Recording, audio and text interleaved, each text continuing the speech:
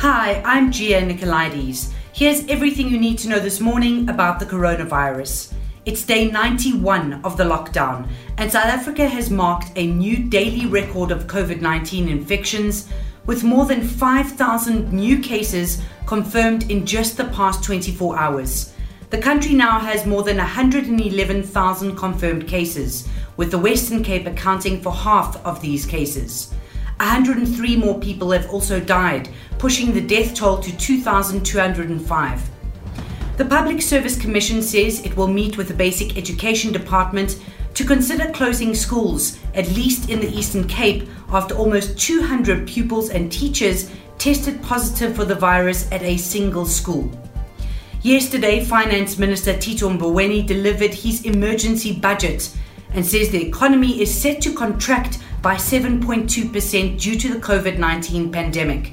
This is the largest contraction in nearly 90 years, while a revenue shortfall of 300 billion rand will force the government to borrow more. The country is in the hole for debt of around 4 trillion rand. The minister has likened the gap between income and expenditure as a gaping hippopotamus mouth that needs to be closed. Taking a wider look at the pandemic, the World Health Organization says all African countries have now developed laboratory capacity to test for the coronavirus. But the organization has also warned that the pandemic is accelerating. And EU ambassadors are meeting to discuss plans to reopen external borders next month, and travelers from the US could be among those not allowed in. A number of European countries are keen to open up to tourists from the 1st of July, but others are wary of the continued spread of the coronavirus.